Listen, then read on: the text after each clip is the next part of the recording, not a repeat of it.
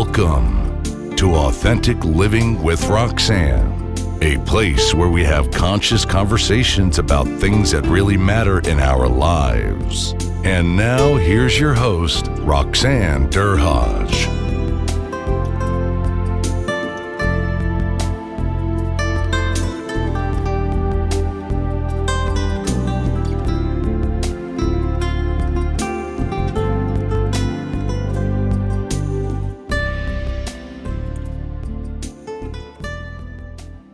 Hi everyone, it's Roxanne Derhodge from Authentic Living with Roxanne. Thanks for tuning in again this week.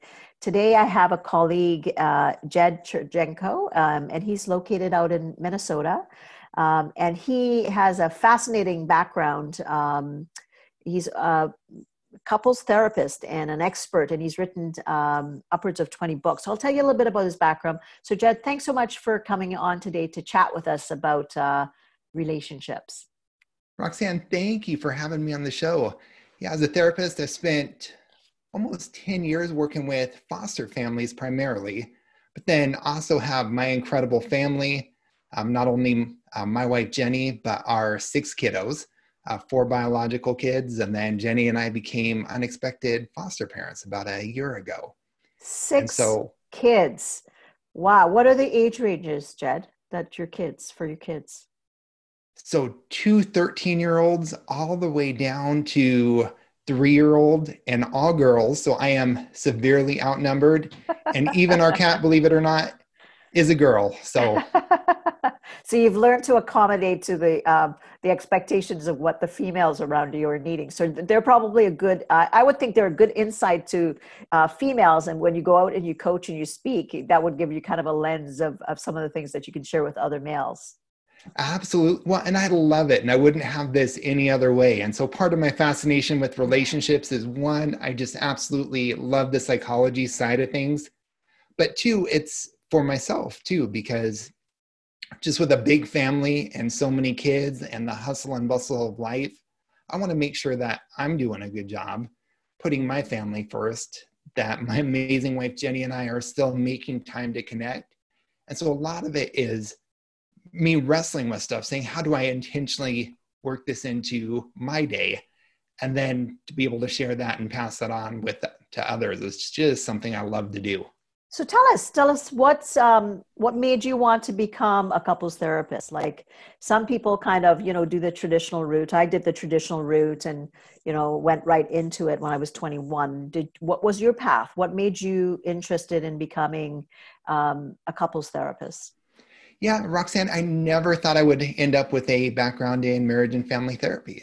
So after high school, I got involved at a children's camp and started doing summer camp counseling and decided I wanted to become a children's pastor. Now, I knew very little about relationships. Grew up during a time when just within the Christian circles, this whole purity movement was huge. And there was this idea going around, especially in more conservative circles, that dating would lead to premarital sex, which would lead to, pregnancy, which would just make your whole relationship crumble. And about that time, a book came out called I Kissed Dating Goodbye. And the whole premises of the book was, if the edge of the cliff is here, you don't want to stand close to the edge where you're going to fall off into dating, sex, getting married too early, having kids out of wedlock, and just everything crumbling. We need to stand way, way back. And the idea was the further back you could stand, the better. And so this book says, hey, let's kiss dating goodbye. We're going to do something called courting, which is only going out with somebody if we're ready to get married. And then the whole idea became, well, let's take that even further. Let's have your first kiss be on your wedding day. And the problem with that is I got so tied into this community that I couldn't date if I wanted to. I remember my senior year of high school asking girls to go to our formal together. And I'm thinking, we'll just hang out. We'll sit by one another. And years later, these girls would tell me, Jed, I wanted to go with you and just hang out and sit next to you and talk to you.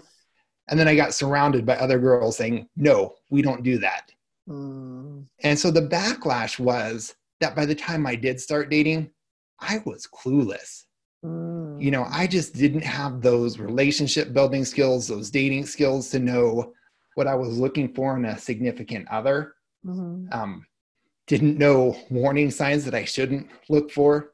Right. And so when I got married, I thought things were great, but it turned into just a complete disaster, a train wreck pretty Mm-hmm. quick. Mm-hmm. And so that really caused me to go back to school and to say, what's going on with me? What am I missing? What am I getting wrong? Because I was a seminary student. Mm-hmm. And so for me, being raised in this evangelical Christian household, I thought, okay, I've got the answers. I know what I'm doing. Right. We're good. And all of a sudden, my whole world was flipped upside down. Mm-hmm.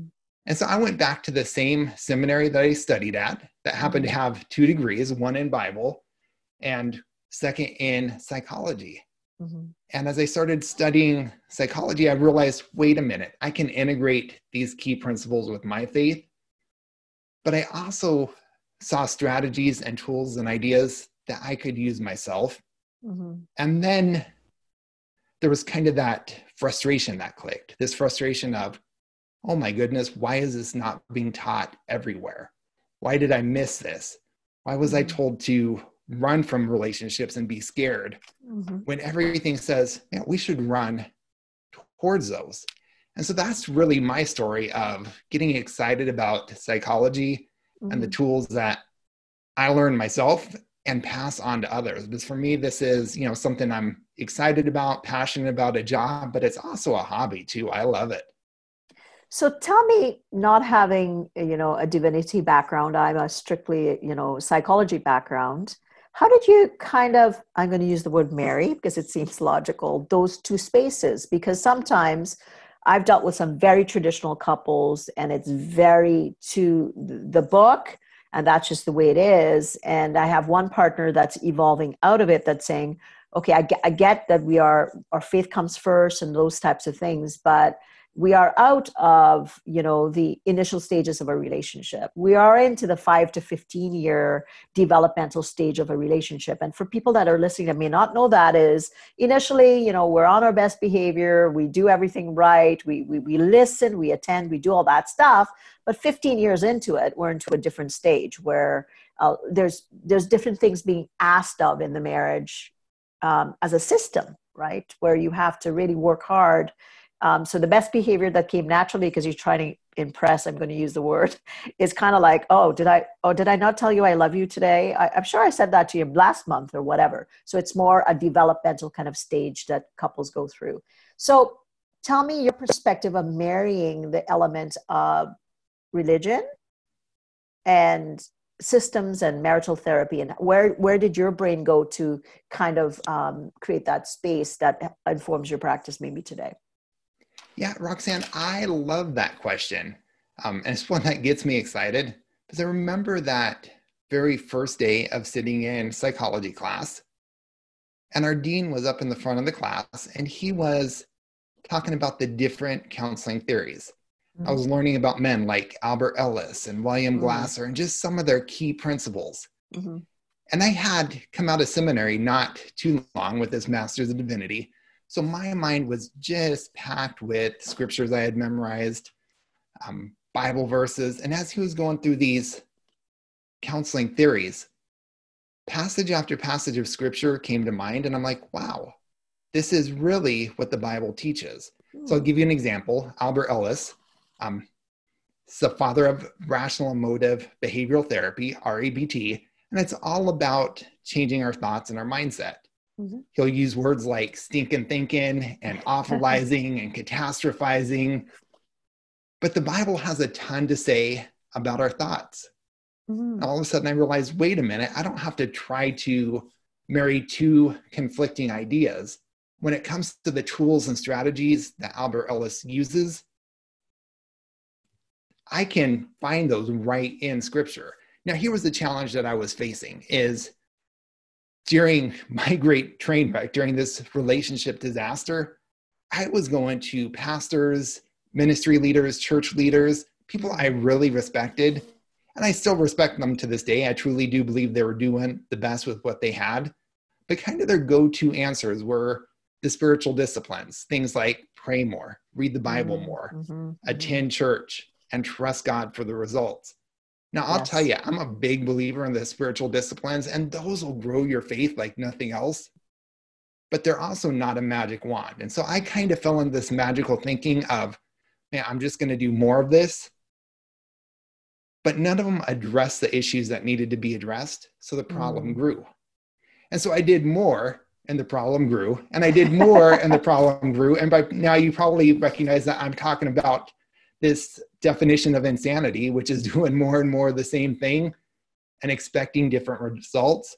Well, if you're doing that, or if you've ever done that, me too. I've been there, I've done that. That's not a lot of fun, and it's not a good recipe for relationship success. Yeah, because what I would think, Jed, is I'm just listening to you. I'm thinking of this couple that I've seen over the years, and very faith-based. They had were spent time, prayed a lot, did all those things. But what came into play for them was, and I don't know, you must know about Esther Perel, the researcher that talks about safety and security in a relationship. This is the kind of the broad brush is an inverse function of, desire, right? So she talks a little bit about that, which if you think about it, if you're going to go skydive with somebody today, you're going to have like that adrenaline rush and you're going to have that connection, but it's new. But think of it 25 years down the road and you're like, okay, well, who's got the parachute? Did you check that out? I hope you didn't do this again. And you take the same couple with this with 25 years later, and there'd be a different thing. So when I think of the practical is that what are the emotional needs of that couple based on the age and stage of that relationship, and I'm not, belief systems are belief systems. And I always say as couples therapist and family therapist, I'm a marriage and family MFT trained couples therapist. It's like, okay, understand the frame, but ultimately understand the needs of who is in front of you. And I would think that that concept that you're talking about, keep doing it, doesn't address the practical concerns that might sit right in front of you. Absolutely. Absolutely. And I think from my faith background, my theology background, it was making that mental kind of pivot from seeing the Bible as a book that told me everything about everything. And then realizing, okay, wait, this is things that I'm not going to know about my relationship with God if this book was missing. But when I'm sick, I go see a doctor. And most people of faith do. When your relationship is sick, it's the same principle to go see a relationship expert. And when your faith is suffering, your faith is sick, it's not working well, that's not when you're going to go see a medical doctor or a marriage and family. That's when you're going to go see a pastor. And so for me, it was realizing that there's some different roles and I need to reach out and use those versus looking for a one size fits all. And that's something that really helped me. So to really accept people where their mindset is, right? Whatever, I mean, that when we train, it's about, recognizing your beliefs, understanding the worldview of the person in front of you, the couples. And obviously with couples, we often say, and I'm sure you use this too, Jed, is you're seeing a couple, but there's technically about 6 people in the room. So how do you kind of quiet that white noise? And what we mean by that is there's the couple, and then there's their parents on both sides. And then they go, what are you talking about? There's 6 people in the room. Absolutely.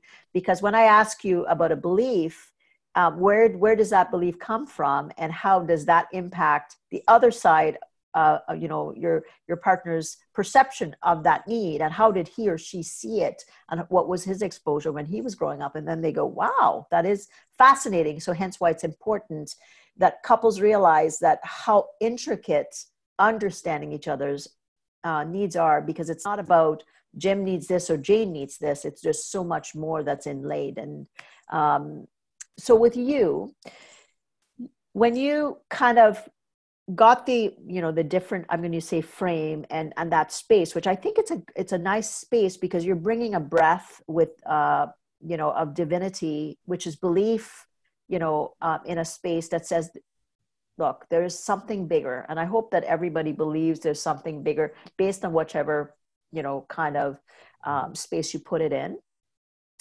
how does that inform you today when you deal with couples?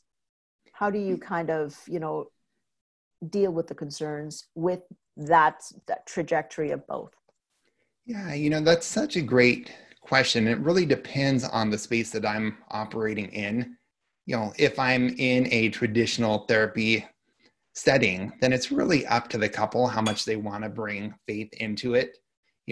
My faith is there. I'm me. I'm an author, I've written 20 books. One book I wrote was specifically for kids, and I didn't intend to put my faith into it. But one of my favorite negative reviews that I've ever gotten essentially said, like, Jed, you write like a middle-class Christian white dude. And I'm like, well, maybe you saw my picture on the back or my author bio or something, but that's me, and I'm not going to change that. And so there's going to be that aspect that's there, and that faith aspect that just comes out. This is me being me and true and authentic to who I am. Right. But these principles are going to work regardless. I see them as timeless foundational principles. One example of that would be the connection principle. People are designed to connect. We need relationships. Something that I've been learning lately is that our brain, it lights up whenever that relationship is broken, especially the ones who are closest loved ones, just like it does when we feel physical pain. But would you agree with the statement that I think we're born into connection, we're carried by our mother, our father is there, right, in to welcome us into the world, hopefully, not ideally with everybody, we know that. And I often say that when people get into relationships, we're all looking for that bond. But there's this element that I really shouldn't really need my partner the way I do. I don't know if you hear that a lot. I want my partner, but I don't want to seem like I'm too dependent on my partner. Is that something that you see couples struggling with? Yeah, and that's a tricky thing to navigate because we don't want to be too dependent. Right. And it's tough. It would be tough to have somebody who's clingy and needs you all the time and who has no sense of independence. But the other part is we're hardwired for relationships. And when that goes away, it really is like losing an essential need: air, water, shelter. Our brain lights up. It goes into panic mode. That's simply the way we're designed. And oftentimes even that fight, flight, or flee mechanism kicks in, which is why couples do sometimes crazy things when they feel disconnected, because they're in that fight, flight, or freeze mode. It is, oh my goodness, feeling disconnected hurts so much that if the way that I'm going to reconnect with you is to yell at you, scream at you, do something to get your attention, I'm going to do it because I'm in pain. And people that I talk to sometimes say that mental anguish hurts even more than physical pain. They prefer physical pain over that mental anguish of being disconnected. Do you see that same thing? Absolutely. And I think, I call it, I say to my couples, it's like you're having an adult temper tantrum, right? And they go, what?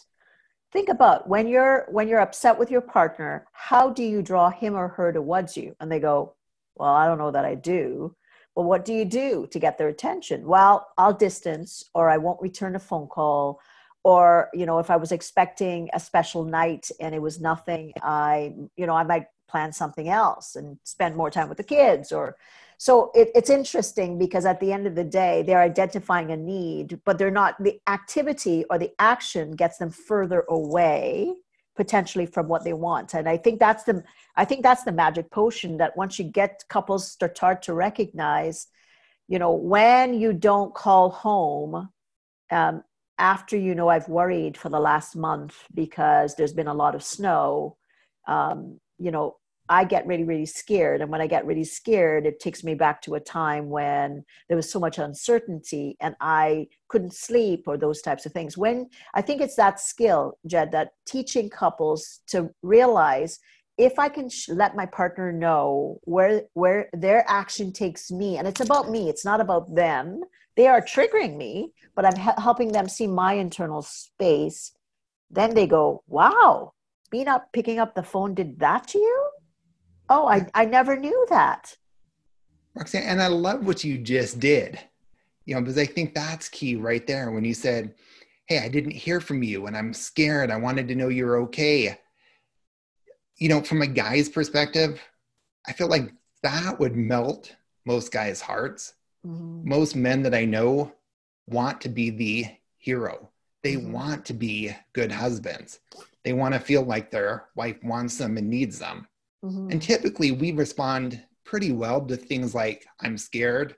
Mm. I was worried about you. No, not all guys. No, not all But guys. but certainly it's a lot better than, hey, why weren't you home? Because for a guy, that immediately takes us to the point of, oh no, she's trying to control me, or she's trying to force me to be here, versus, oh my goodness, she's longing for me and reaching for me and wants me around, which is more likely to melt his heart than, where were you? Why didn't I see you? So much of it is in that language. Absolutely, because I often say that sometimes men will interpret a request based on its delivery as a demand versus a request. And like, to your point, you just said it. And then the guy starts to feel, oh, here I go. I'm going to be controlled. And then he puts up his back and then he goes, I'm not going to be controlled. You're not going to tell me what to do. And then it becomes a vicious kind of circle.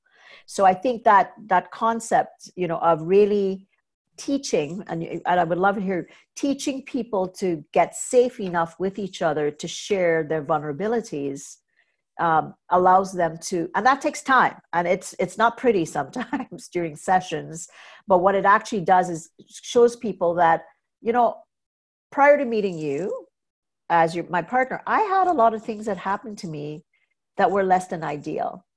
And, you married me because you loved me. So it's almost like I need to help you understand how certain things affect me so that you have the option to decide how you're going to deal with me differently. Because a lot of people have these needs that they verbalize, but then they don't let the partner know why they're having that need.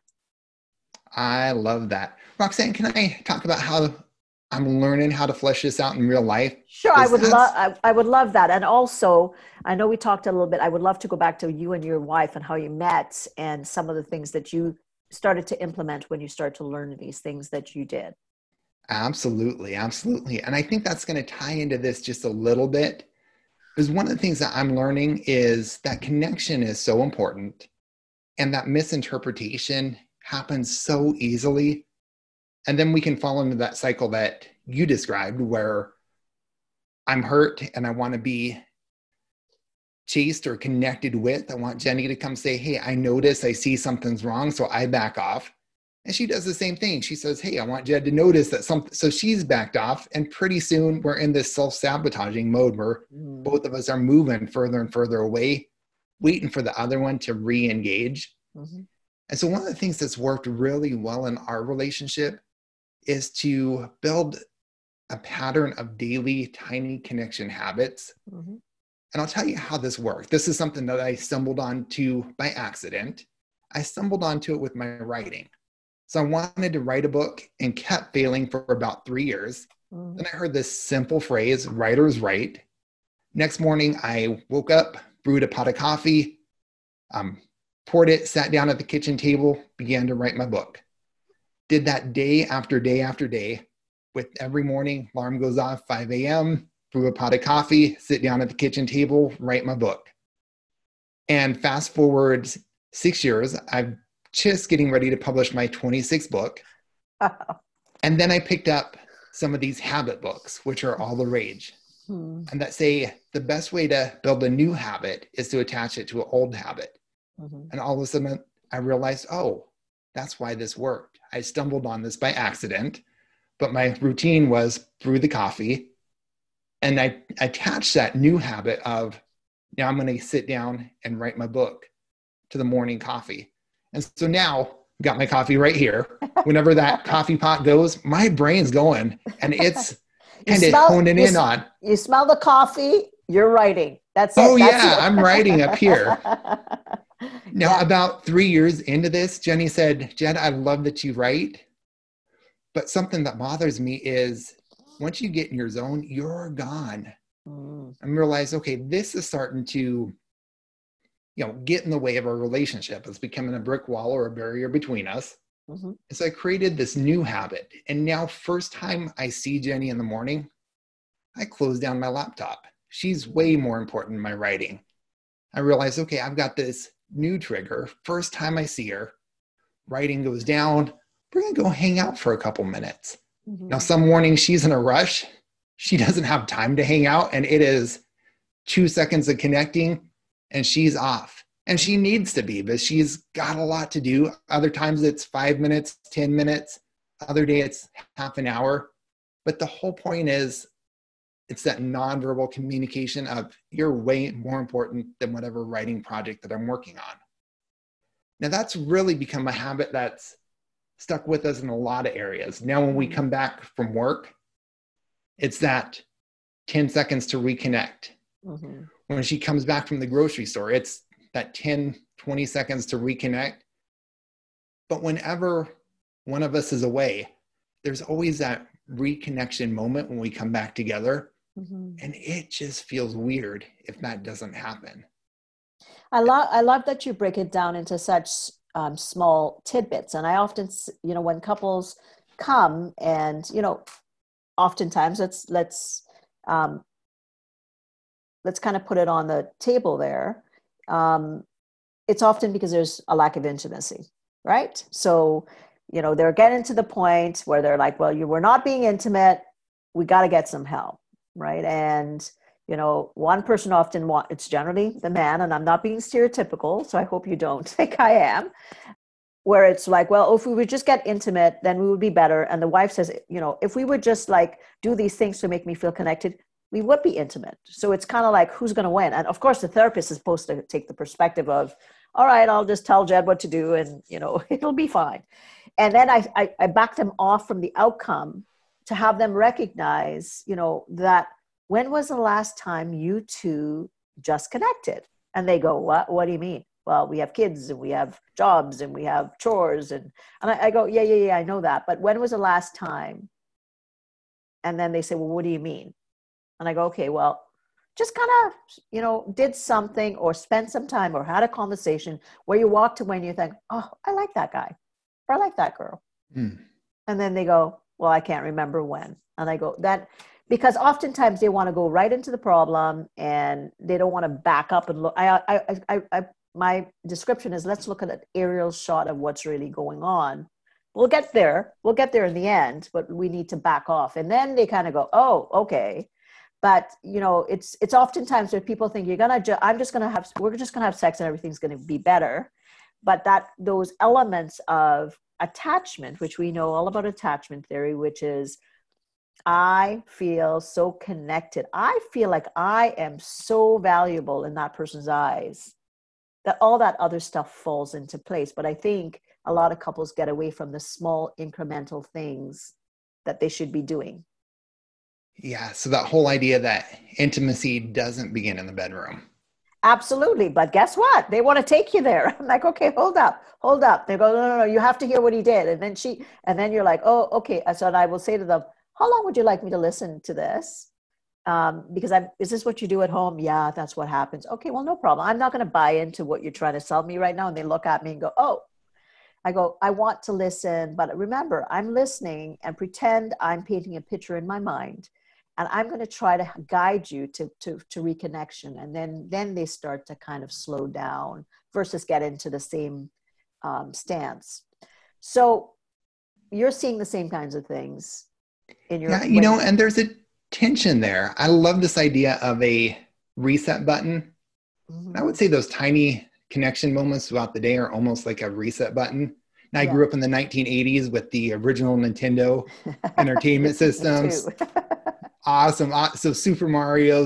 And what I love about those games is, man, you're getting a bad game. You just reach over, you hit that reset button and you start again. Yeah. And so for us, those mini connection points throughout the day are just that reset button of we're connected. And here's what I've learned is Jenny and I can have something that we don't agree on. And maybe it's an ongoing issue. And as you know, all the research says, man, couples are going to get stuck with issues. Like if you've got an ongoing can't solve it problem in your relationship, huge congratulations. You are normal like the rest of us. And Yes. researcher John Gottman would say those are just rooted in our personalities, our upbringing, our fundamental differences. And we can argue about those day and night, but Yes. chances are your loved one's not going to change. Big question is are you going to let that break the connection? Or are you going to say, hey, we disagree about this over here, but reset. We're coming together right now to connect because we love each other. We care about each other. We enjoy spending time together. And that was something that Jenny and I had to learn is, we can still have fun going on a walk together, playing a game together, chatting about our day. Even if we're not 100% on this issue over here yet, we're going to take a break from that problem, reset, come together as a couple, and then move on. And maybe that problem comes up again and we've got to talk about it. But again, we're going back to that reset button. So let's pivot a bit and talk about two things. I'd like to, we know that the time that we're in, that a lot of people are home, and we're at home for the unforeseeable future, and these touch points are important, Jed. I agree with you completely. As you continually take that pulse of where we need to go, but sometimes, and I don't know if there's unresolved issues, right? That flare up. Right. So I'm going to assume people at home that haven't learned some of the things we're talking about, they're like little bombs going off, right? They're trying to manage all the stressors of the uncertainty that we're in. You have all your kids at home, and then if both partners are working from home still, there's a lot of tension under one roof. So let's talk a little bit about, first of all, what do you do when there's unresolved bigger issues? And how do you kind of work into that to getting to a point where, how do you work with the unresolved with kind of the touch points to make change? Such a big question, because there are unresolved big issues, serious issues that need to be addressed. And where really, I would say outside help is almost needed, ongoing affairs, obviously any type of violence in the relationship, those are big issues where it's going to be tough to solve those alone. Now there's also smaller issues where it really depends on what you want to do with those issues and how long you want to make them an issue. I'm a huge believer in choice theory, which really comes down to you and I always have a choice. And one of my favorite stories that I heard was about a pastor, young pastor, newly married, super in love with his wife. The relationship was going great. And then a couple days after the honeymoon, he got up, woke up groggily, headed over to the bathroom, bam, banged his shin against the open dresser drawer that his new wife left open, howled in pain because those shin bruises hurt. She promised never going to do it again. And that lasted about a week. Banged his shin again, howled in pain, this time lit into his wife a little bit. And she, again, never going to do it again, but old habits die hard. A couple weeks later, same thing. And so pretty soon, like the dresser drawers were ruining their relationship. I said, the last time I banged my shin, I got so mad. I took that dresser drawer, I slammed it shut. And then I thought to myself two things. One, I love my wife, and it is stupid to let a dresser drawer ruin our relationship. And two, I just slammed that door shut and I solved my own problem. And he said, from now on, dresser drawers are my responsibility, not hers. I love my wife. First thing in the morning, I'm going to look and see if a drawer is open. If it is, I'm going to say, I love my wife and close it. He said, those drawers were never an issue again. So it's really up to us. Perspective that, or move the dresser drawer, or, lots of different ways to kind of slice it and dice it to figure out how big is this issue. You're so right when you say that. That's an awesome symbolism to it, but it's so true, because small things become big things if you let them, kind of gain in momentum. Yeah. Can I share my own personal dresser drawer story with you? Sure.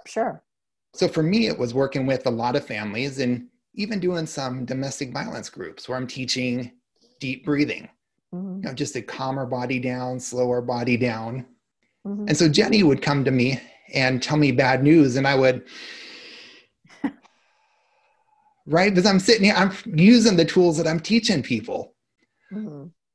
But Jenny's mind went to, Jed's sighing at me.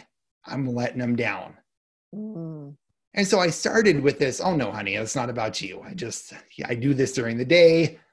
But last time I did it, I just saw her face drop. I realized it doesn't matter how many times I tell her this isn't about you. She's taking it personally, and I can't control that. I can't change that, but I can knock off my sighs. And so for me, I'll still occasionally do it. And if I see her face drop, it is, honey, I'm so sorry. I'm working on that. But that's something that I can control. So I really like this idea of, in business, they'll call it controlling the controllables. I've heard here in Minnesota, the high performance coach from the Minnesota Vikings uses the word dominate the controllables. And then, for me, I love this idea of we always have a choice, but it's that same principle of honing in on what we can control and then letting the other stuff go. And for a lot of relationships, that key principle can make a huge difference. So that concept in the time, then let's pivot into the time. And we really feel, how many of us feel like we don't have much control? We have, over the global things that are happening, we don't have any control, but we have control over certain things. So let's talk to couples that are home, that are feeling out of control potentially. Let's talk to them about the dresser drawer kind of concept, about what kind of things they can control and what kind of things they can start to implement, maybe just to be able to make the best of this time. We're not negating that there may be bigger issues, but let's kind of start with the trajectory of it's smaller issues that this are going to be cumulative because of the time. So what kind of things would you kind of say to couples out there that are saying, oh my goodness, this is a tough time? What kind of things, with your 20 books and all the things that you've written about, what are some basic things that you would tell them to reflect on, or some things that they can actually start doing? Yeah, absolutely. So about a month ago, a friend challenged me to write down just some of the most powerful relationship statements I know. I wrote down 15 of them. And one of my favorites says, you can't make your spouse connect, but you can courageously reach out. And reaching is a win regardless of how your loved one responds. I like and so that. I think for us, it's that pivot in thinking from when I reach out, my spouse has to accept that, to, man, if I reach, that's a win. If I go to connect with Jenny and she's just not there yet, I've got to see that as a yes, I did my job. I reached out. Now, I know Jenny well enough to know that, man, if she's not ready, typically she's going to walk away and feel bad about 2 minutes later and come back and be ready to connect. And the same thing with me. There's times where I've turned down her reaching for me, which I don't want to do. I want to be the husband who always reaches back, but I blow it too. Yes. But typically within 2 to 3 minutes, I'm like, oh man, Jenny just reached out and I pushed that away. What am I thinking? And so one thing that I've noticed is that with those regular connection points, when those don't happen and when you turn your loved one away, it just feels weird. Pretty soon that guilt comes over and it's like, what are you doing? And so I would say just reframing. Now, for couples who aren't used to reaching and reaching back, it might be a couple days of reaching out. I think it's just doing that mental pivot of, yes, I'm going to reach and I did it and that's a win. I'm going to do it again and again and again. Because eventually that reconnection is going to happen. That's how our brains are wired. Because it's what you're asking for. You may not be doing it. Maybe people that don't have the skills that say that you and Jenny do, you're wanting that. We're all wanting that connection with our partner. You're just maybe not knowing the most effective way to elicit the response you're looking for. I'd like you to hug me. or, but to say, I'd like a hug. I haven't been hugged today. I really miss when you hug me.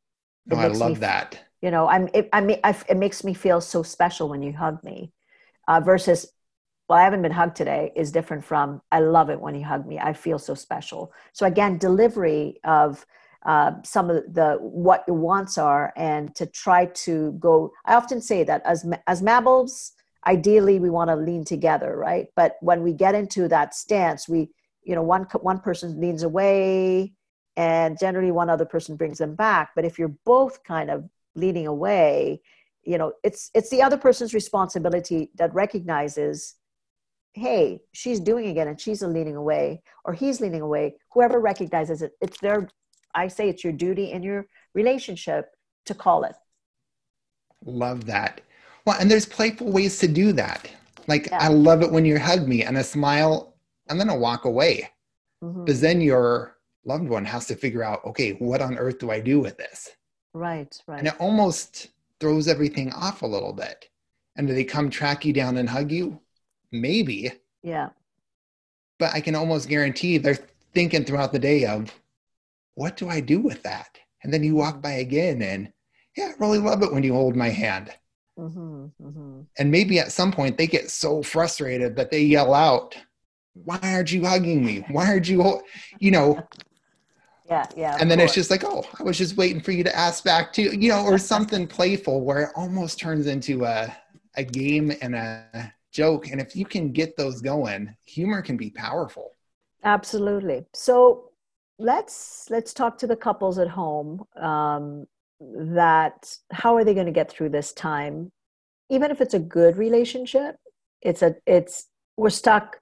And I say the word stuck. I could think it depends on the way you look at it. You're in the home, you're trying to run lives and jobs in a home potentially. So what kind of things would you suggest for people just to look at this as an opportunity, but also to build skill, even if it's a small skill, to get through this time? Because these will be things that you can carry forward with you. And if with time you need help, you can obviously get the help. But what kind of things would you suggest? Well, I love that word opportunity and skills, and hopefully you can still hear me. I just saw something pop up that says my internet connection is unstable, because I'm right with all of these parents. I've got 6 kiddos up at home, all on the internet, all doing school. Now you can sigh and I won't say anything about it. But this is real life. Absolutely. My amazing wife, Jenny. You're living She's up there working. Yeah, of course. So you're the best person to give this advice right now, Jed. Yeah. And so it really is, I would say, extending that extra grace. Mm-hmm. Here's something that I teach every year in psychology. It's called the diathesis stress model of mental illness. And basically it says this. It says, as our stress level goes up, we're going to become more susceptible to signs and symptoms of mental illness. Yeah. Some of us have great, strong genes, and it takes a lot of stress before that pops up. Yeah. Some of us, it just takes a little bit of stress. But I think it's just being aware that, man, everybody is on edge. This is new stress for all of us. In fact, our cat, we look and we see our cat stressed, and can't believe that I'm sharing this on a podcast, but our cat's peeing on the furniture. And I'm like, you never do this. Yeah. And so I looked up online and it says, oh, well, cats will do this when they're stressed. Yes.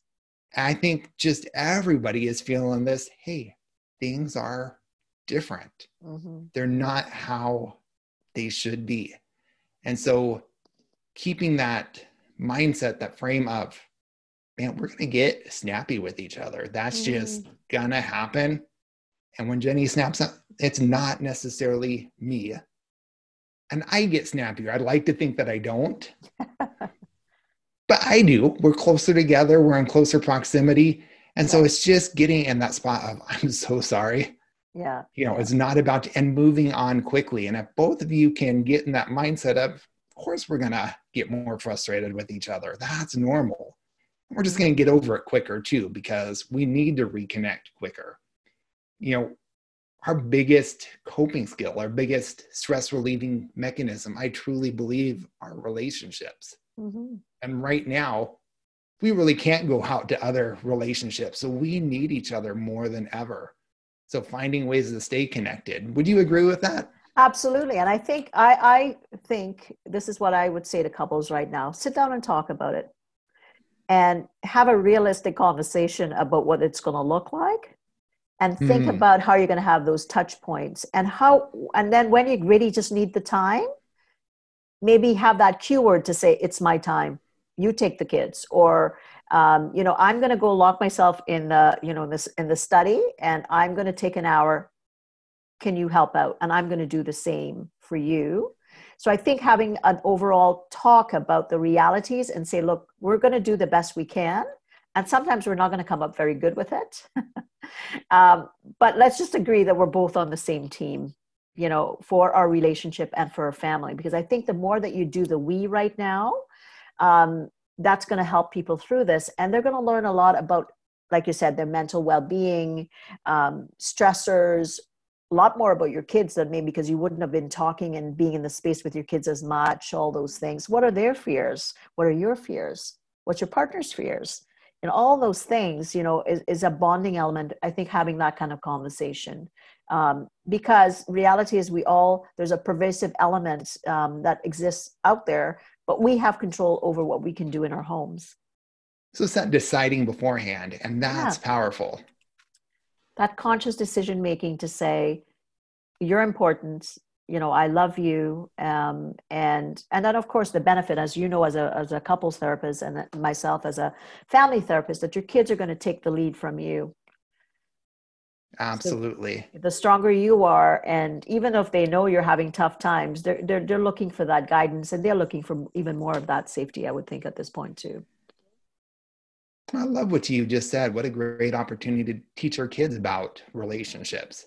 Yeah. And that piece I grew up missing. Yeah. Like it's not going to be all rosy, and we're always not going to say the right things or do the right things, but we have the capacity to repair and, look at maybe this opportunity, which unfortunately there will be lots of opportunity for it to be done less than perfect at times, but that you could show your children or model for them that in fact, yeah, mom and dad have differences. And yeah, sometimes we may not like each other in that moment, but we can show that we can say, I'm sorry, or we can do a kind act, or we can make the favorite cup of tea, or that give them that space so that we see the kindness that it is involved in repair, which is really what long-term marriages are about.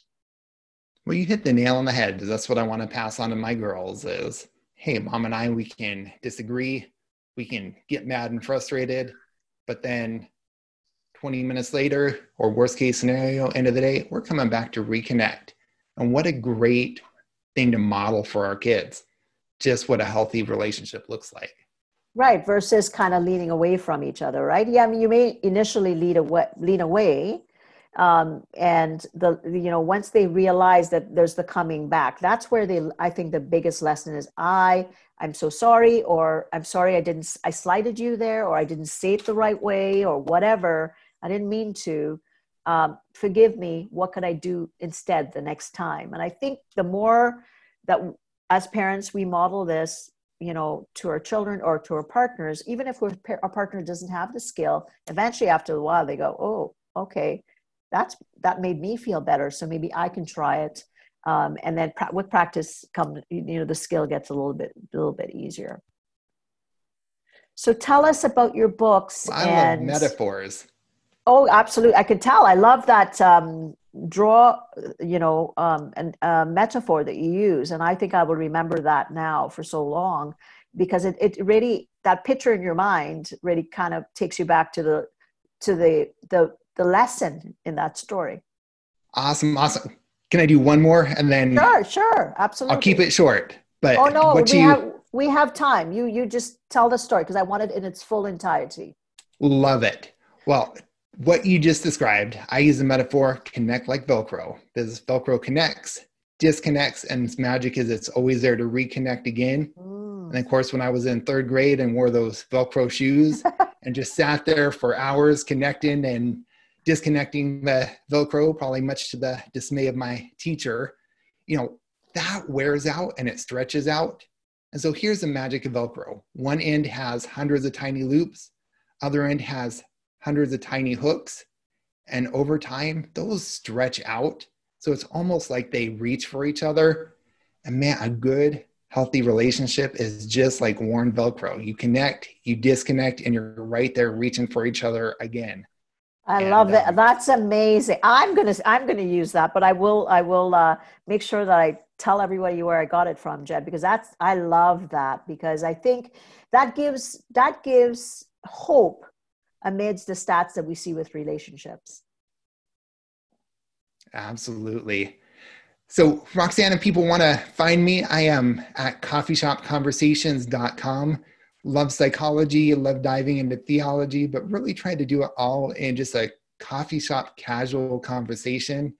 And so coffeeshopconversations.com, it's got a link to my Amazon page, all my books, my emails up there if anybody wants to further connect. And that's the best way to get a hold of me.